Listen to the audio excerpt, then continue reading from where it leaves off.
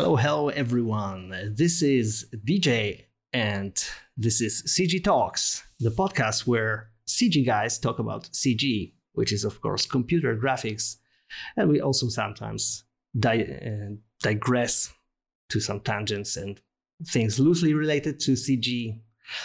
But the CG computer graphic imagery is our most exciting topic that we tackle from different angles. And today with us, I have Emil, one of our staff, and we have a very, very special guest for today's episode, which is Louis Dumont, an animator, director, and an independent creator, right? Based in London. That's right, yeah. Mm-hmm. Great. Hi. So nice to meet you all. Super excited Nice to have you on the call, on the show. We had some initial technical issues, so daily bread of every CG artist, I guess. Yeah. So we're kind of used to it, and finally we can have this talk. So I'm super glad that it worked out. And So to begin, I wanted to ask you about the journey that kind of led you and formed you as a artist, as a digital artist, and how, as far as I could track online, like on your blog, your digital art adventure started like back in the early 2000s, or is it true? Yeah, that's quite a while ago now. Right. So could you tell us a bit about those ancient times and what really sparked you to become a digital artist? I suppose I got into animation, I think, in general through Flash, or Animate, as it's now called. And yeah, just making kind of small webtoons and stuff. And then moving on, I thought, this is really fun. I'm going to try and make a career out of this. So I went to university and did animation.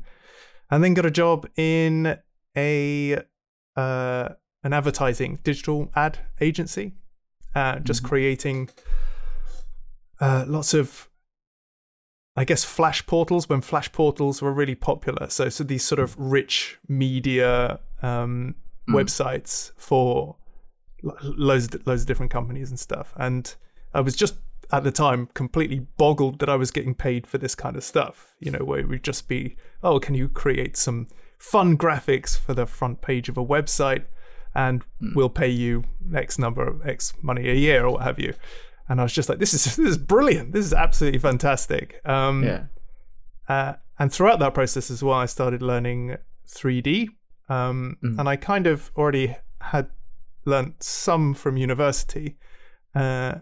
And throughout, I guess still, the early 2000s, 3D started to become a bit more popular on the web. There was the ability to run sort of real-time 3D stuff, and I started doing more within the company I was working for, and eventually that sort of sidled off into its own little department.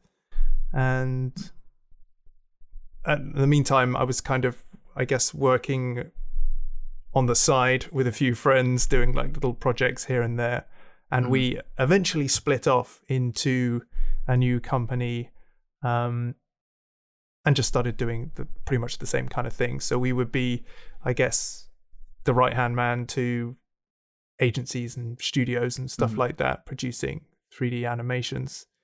And we just sort of went through a few companies, actually, some kind of more advertising and film directed, and then some a bit more CG and animation, which brings us to the current company I'm working in and director of, which is Formation, which is pretty much exclusively CG now. And over the last couple of years as well, we tried to just put the work we want to do on the website, so you don't get, if there's some calls coming in for other type of older work where it's like, can you do these kind of web banners for an international shipping company or something, and just be like, I don't do that kind of stuff anymore. That's fine. I want to do the stuff that I want to do now.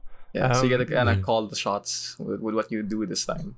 Yeah, exactly. And I think particularly over the pandemic, I mean, this is very, very thin silver lining, but my like expenses has gone way down because working from home and, studio, that we don't have like the big studio. We don't have lots of members on board and whatnot. So yeah, at the moment I have a tiny bit of luxury when it comes to sort of choosing the kind of projects, which is nice, which I like, and I kind of want to ride that as long as possible.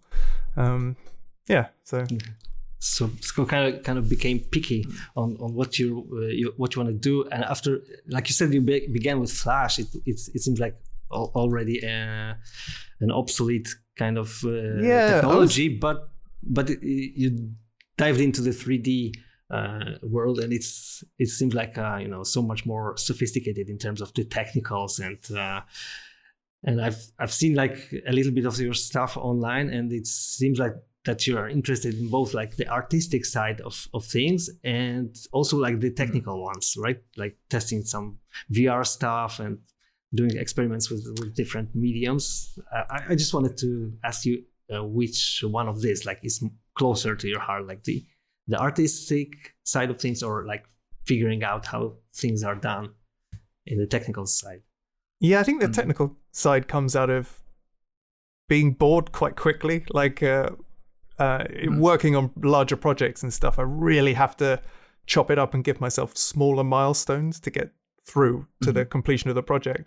But when there's something that, or like a job comes in where it's like, I could use motion capture for that. That would be pretty cool, but I don't have a motion capture suit. Maybe I could use 6 PlayStation Eye cameras, or just do crazy stuff like that, which is really, really fun because it's just problem solving.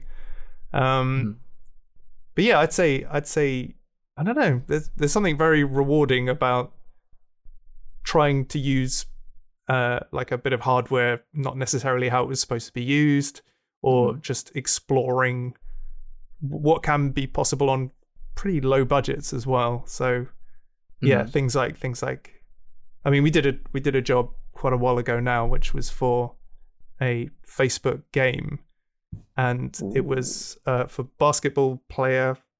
I've forgotten his name. It was in collaboration with Kia, and they wanted this basketball player to basically you play against the basketball player. Excuse me. And yeah, so they wanted all these animations, and we thought, oh yeah, we'll motion capture it, and we'll use I think it's iPiSoft, and we'll buy a load of cheap PlayStation Eye cameras. We'll set them all up in a grid, and we'll just motion capture stuff, and it'll be brilliant and super easy. Which it was not, obviously. Like it was a nightmare, but it was fun getting there. Yeah, and I think the result was pretty good as well, even though it was kind of painful. Yeah, so I found it interesting that you started off like, from a Flash background, right? And then now you're doing animation. What I wanted to ask, like, what do you think about this whole, I guess, trend recently where 3D has been trying to do its best to look like 2D, like shows like Arcane or movies like Into the Spider-Verse? Like, what do you think about that? As someone, and most of your work has been more in stylized art that I've seen from your portfolio. Like, what do you think about that? And what are your thoughts on that? I think I find it super refreshing. I think it feels like all of that content with that unique art direction comes with really unique perspectives and narratives as well. And I personally really like it. I mean, I think I just remember things like, I mean, I was excited about these kind of films as well, but like the Final Fantasy film, when that came out, the one that really pushed the CG boat out, Spirits Within. Possibly, yeah. The one I can just remember the kind of desert landscape, and you sort of like the camera orbited around this at the time, heavily realistic. I mean, it was stylized, but it was a bit uncanny valley. And yeah, things like Arcane was just brilliant. I loved that stuff. And not that I want to discredit like photoreal artists or anything, but it feels like there's a certain uniqueness which is super appealing for me anyway. Yeah, I guess I just like the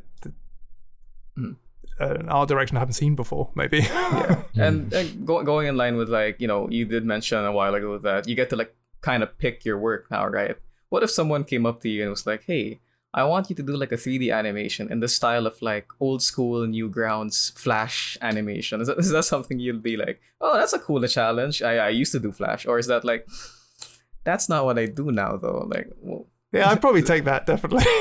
Yeah. I think having been playing around with grease pencil in Blender and stuff, I'd take that as a challenge to do what I used to be able to do in Flash, but now in Blender. But then I might not take the next job like that, you know, because I've done that now. That's fine. It was fun. Yeah.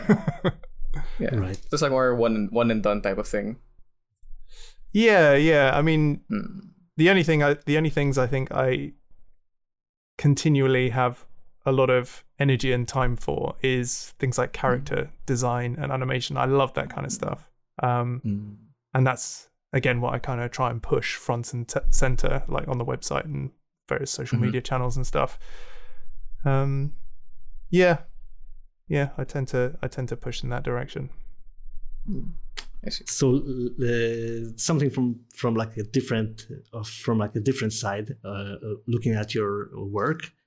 You said you are running a small animation studio, right? An independent creation company, and artists, I think, find it hard, like very often hard to focus on the art side of things and also on the business at the same time. And I would want to ask you, what was your like recipe for success as an entrepreneur? If you could share some tips on that. I think I was very lucky to have started the company with like a founding partner, John Reedy, who was basically, I guess, managing director material. So he sorted out a lot of the stuff that I was pretty much hopeless with, including money and stuff. I'd want to do everything for free, and, you know, I'd want to scale the project up massively and generally reach, you know, create problems and unattainable goals. So yeah, for that I'm sort of hugely thankful. And a lot of the time that sort of buffered me a lot from the client, I suppose. And when I do work with agencies and stuff now, they're very much production companies in their own right. So again, there's a nice sort of buffer between you and the client. So you can just sort of do what you feel is best, and then someone can fight your corner for you, which is nice. Yeah, so that kind of falls into place into our conversation that we had with a studio from Russia, the Vivix guys. Yeah, we interviewed them, and they were also kind of like this perfect blend of someone super focused on the artistic side and delivering the highest quality, and the other guy who was like a business brain of the whole venture. And it seems to like work. So like finding your second guy who kind of supplements your seems to really help, where you kind of divide the work, where someone who's really good in the business will handle the business, and the artist kind of like just focuses on the art form. So you kind of don't have to stress yourself out with like all the business lingo and then the taxes or whatever. Yeah. I mean, I'm having to do it more now, but and it's not very nice. But at the time, it was kind of nice to be able to just sort of go, I'm just going to throw everything at this and not think, I don't know, like maybe someone that had dealt with the budgets and the costing and what have you beforehand would think, oh, this isn't a particularly big job, therefore I wouldn't put as much effort into it. But generally, I would just throw as much effort as I possibly could into it. Because I was unaware of the numbers. But and I think I brought that forward as well, because generally speaking, if a new job comes through the door, my first question would be, will I put this on a show reel? Will I put this on a portfolio? And then if I will, then I'm going to try and make it as good as possible, just selfishly for my own sake as well, because it makes for good portfolio fodder. Yeah. So would you say, I guess, it's that you would only pick work that is worth your time, I guess, and you put it in that lens of like, okay, if it's gonna show up in my portfolio, then I have to do my best, because if I don't, it's just gonna make me look bad. I guess that's your mentality when it comes to like clients. But then starting out like a small animation studio, how do you get clients? Like, did you get it from like as your time building your name, and did you kind of just like follow you to your studio, or is it more like your business partner, like, hey man, we have a new studio, check out our work. You want some of this? Like, I think how does that go? I'd say it was 90% like networking and previous sort of contacts. So both me and my business partner were each started out individually in digital agencies, and we got, grew connections from there really. And then when we started our own venture, we already had those connections. And because we've moved out of those companies as well, it became very easy to offer the services back to those companies. And yeah, it worked out pretty well. I mean, we were able to, I feel, when we were individuals in the company, we weren't able to do things like suggest doing motion capture or buying a couple of more render computers and stuff like that, because it just wasn't, the system wasn't in place for that to happen. But outside of it, in a little remote unit, it worked really well, I think, for both parties. So I wanted to ask you about how do you keep, because you are sharing a lot of your knowledge and maybe experiments on your blog and on the YouTube channel that you run. How do you manage keeping up with the content and your daily work, like keeping the balance between these activities? I probably don't do it that well balance-wise. I'd say I'd still work late doing things, and I'll get wrapped into things, and then by the time I finish something, oh my god, I haven't eaten for like 12 hours, or I should really go to bed or something. So yeah, that part probably isn't overly healthy. But I'll be able to have a few things on the go, and at least context switch between them, so it doesn't get boring, or I don't get too exhausted. Yeah, so probably not overly healthy. I mean, that never really leaves. I mean, yeah, we're always gonna be sleepless artists at the end of the day. Yeah, but generally, you're doing quite well in the YouTube side of things. So maybe, yeah, even if it's not super healthy, at least it brings up some value to your audience, right? And I absolutely love the idea of passive income, just because I think everything I've done to date has just been like, okay, I'll cost for a job, job done, invoice of a job, then you get the money. But then what if like smaller amounts of money would just trickle in all the time? That would be amazing. And then you could kind of do whatever you want to do, and it kind of unlocks you from having to do stuff for certain clients and stuff. And I really like that idea. Of course, at the moment, with the YouTube stuff, the money that trickles in is tiny. So, but I still like it. It's kind of like whenever I play any kind of addictive game or something like that has some kind of currency based, and you see the interest pop up, and you get that kind of weird dopamine buzz. Yeah, this is strange, but yeah, I find it fun still, so I'll keep doing it. Yeah. But what would you say are like the best parts of like running your own company? Like, you work as a regular artist, you invoice, you give your work, and then you're running a YouTube channel, so a little bit of extra side income on the side. What gave you like the reason, I guess, to like start your own company? Like, what's the difference between that and running, I guess, as a freelancer with using your own name? Like, why go for a company? Why start one? And what are the best perks from that? I think initially just the people I went to university, we wanted to start a company. It was that kind of idealistic dream of like, oh yeah, we'll have our own studio, we'll have like arcade cabinets in the corner, it'll be brilliant. And the office view. Yeah, exactly. Yeah, and we kind of got to that point, where we were set up in a similar way, until COVID hit and everybody dispersed. But yeah, I think I guess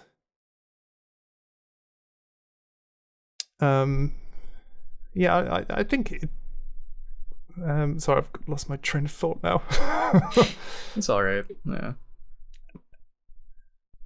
Yeah, I'd say that it's something where I'd prefer, I guess. I mean, there are financial benefits as well from being a sort of company, because you can sort of have a studio rate, and that's much more acceptable and much higher than that of a freelancer to agencies, as well as there's certain legal reasons too, I guess, because it's a different financial entity, and as well, like some jobs require you to have an insane amount of cover, so like indemnity cover and stuff like that, where you could, I don't know, whatever would happen, you accidentally slip or release some information by accident or whatever, and you're covered for like $10 million or something ridiculous. So yeah, I think those reasons, I suppose. Although I do like the individual side of it as well, and it feels like if you have those two things, one can be a bit more cold and corporate, and the other one can be a bit more personal and, I guess, risk takey. So you can just sort of create things that you wouldn't necessarily want an advertiser to see. I don't know what those things are. I'm not suggesting anything weird. Right. Yeah. And right now, everything being online, it's kind of like easy to view.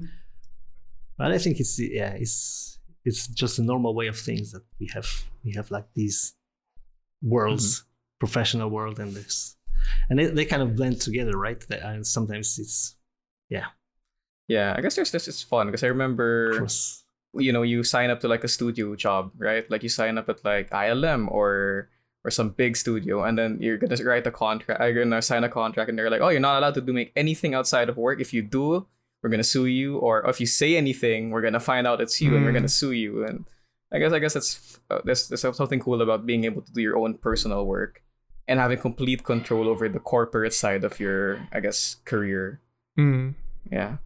Yeah, and I did a few stints in larger studios as a freelancer. I really didn't like it. It felt.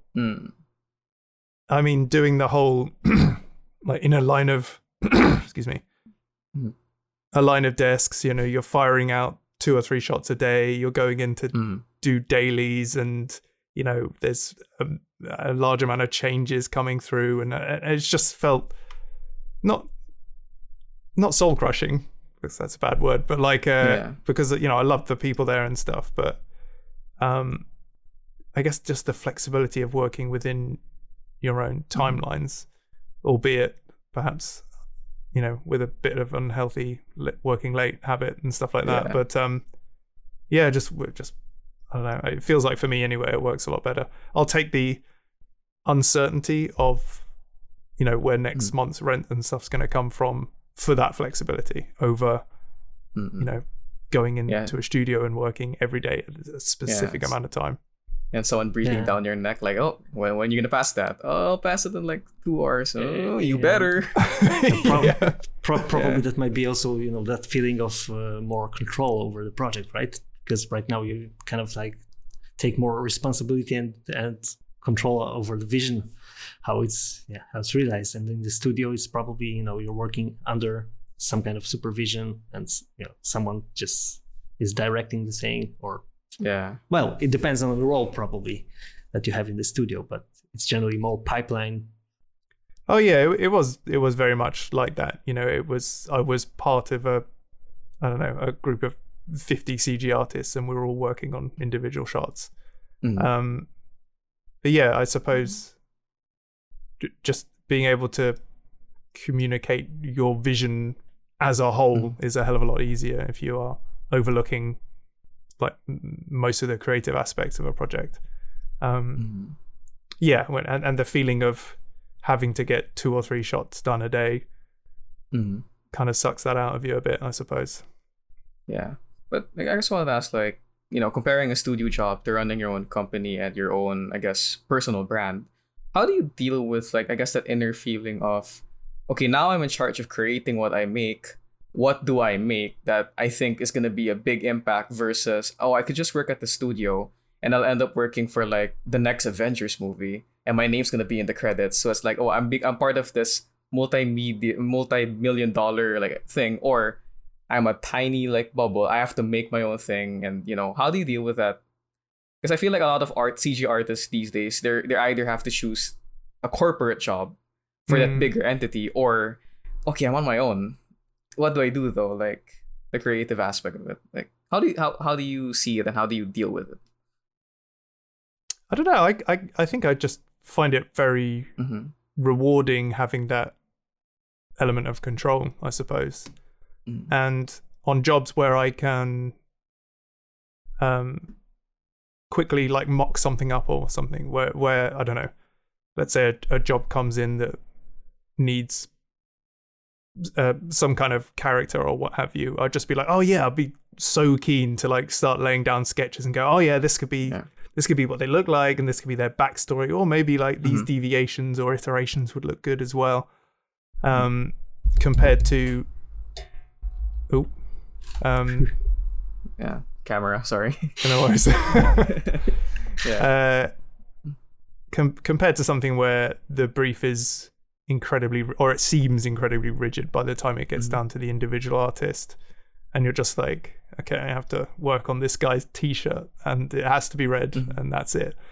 So yeah, I guess it's just that the feeling of ownership over a project is quite nice, or a larger ownership. Yeah, beats having to like listen to someone like, oh, we don't like that, change it, but I think this is better though. No, we don't like it. I still get plenty of that. But I like the fact that particularly with tools like I originally used Lightwave 3D, which was really, really fast putting things together, and now Blender with Eevee, being able to put something that looks, you know, pull together some sort of scamps and rough mock-ups that look pretty much like the final thing, is really helpful, because people are like, oh well, that's it, that's the product, you're done. Like, we're done. Well, no, we're not done. That's what it'll look like. It's like it's just a massively powerful tool. Yeah,